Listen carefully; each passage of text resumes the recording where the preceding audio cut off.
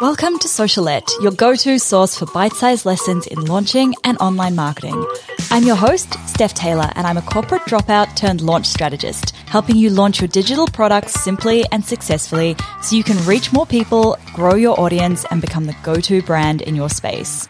Want to swipe my signature launch framework? Download my free ebook, The Complete Roadmap for a Killer Launch at stephtaylor.co/roadmap. Now, sit back, relax, and enjoy the show. And don't forget to hit subscribe so you don't miss any of my latest episodes released every Monday, Wednesday, and Friday.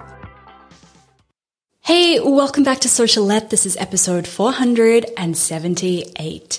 Now, last year, I deleted 15,000 subscribers off my email list. I watched my email list go from close to 80,000, I think it was around 75 to 80,000, back down to 60,000. And since then, I've gone through a couple more deletes where I've removed anywhere between 1,000 and 2,000 contacts at a time.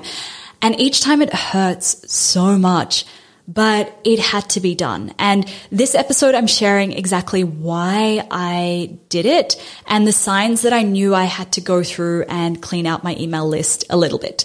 So having these extra subscribers on my email list was really just keeping my ego happy. It was just a vanity metric that made me feel successful because none of these subscribers were the right people for my business. They didn't open my emails, they didn't click, and none of them bought anything that I was selling.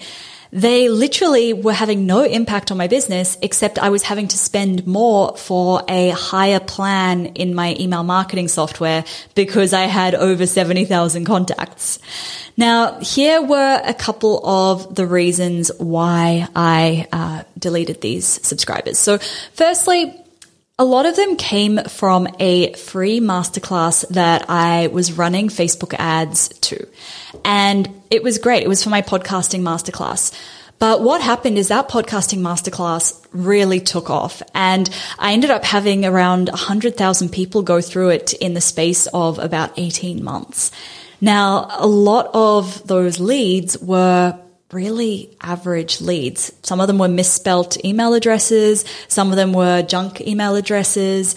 Some of them were just interested in my podcasting masterclass, but had no interest in any of the other things that my business did. Many of them didn't even have businesses. They just wanted to start a podcast about a hobby or a storytelling podcast, for example. So I knew that these people weren't the right people because they weren't opening my emails and they weren't clicking my emails. And my open rates and my click-through rates decreased big time. So I chose to delete them because I know that it's expensive to pay for the higher plan in my email marketing tool. And why should I pay money to keep subscribers there when they're not opening my emails, not clicking them, and not buying from me? I would rather have a small audience of people who want to hear from me, who want to buy from me, who want to click on my emails, than a large audience of people who are just sitting there and not engaging with anything that I'm sending them.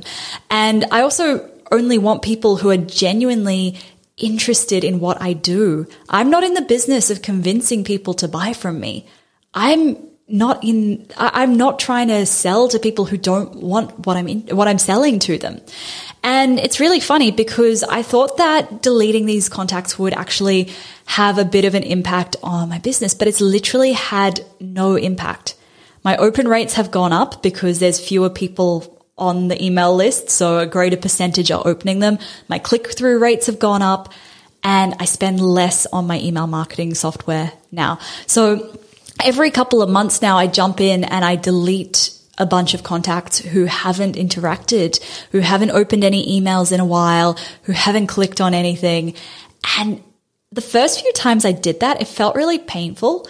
But now it almost feels like I'm just chopping off the dead wood. I'm pruning to create energetic space for the right people to come into my email list. All right, that is it for this episode. I hope this has maybe inspired you to go and give your email list a little bit of a spring clean and get rid of the people who maybe aren't the right people for your business. If you have any friends who you think would benefit from Socialette, please do tell them about the show. It's how I get to help more people. And make sure you've hit subscribe so that you don't miss any new episodes released every Monday, Wednesday, and Friday. That's it for this episode. Thanks so much for listening. Catch you next time.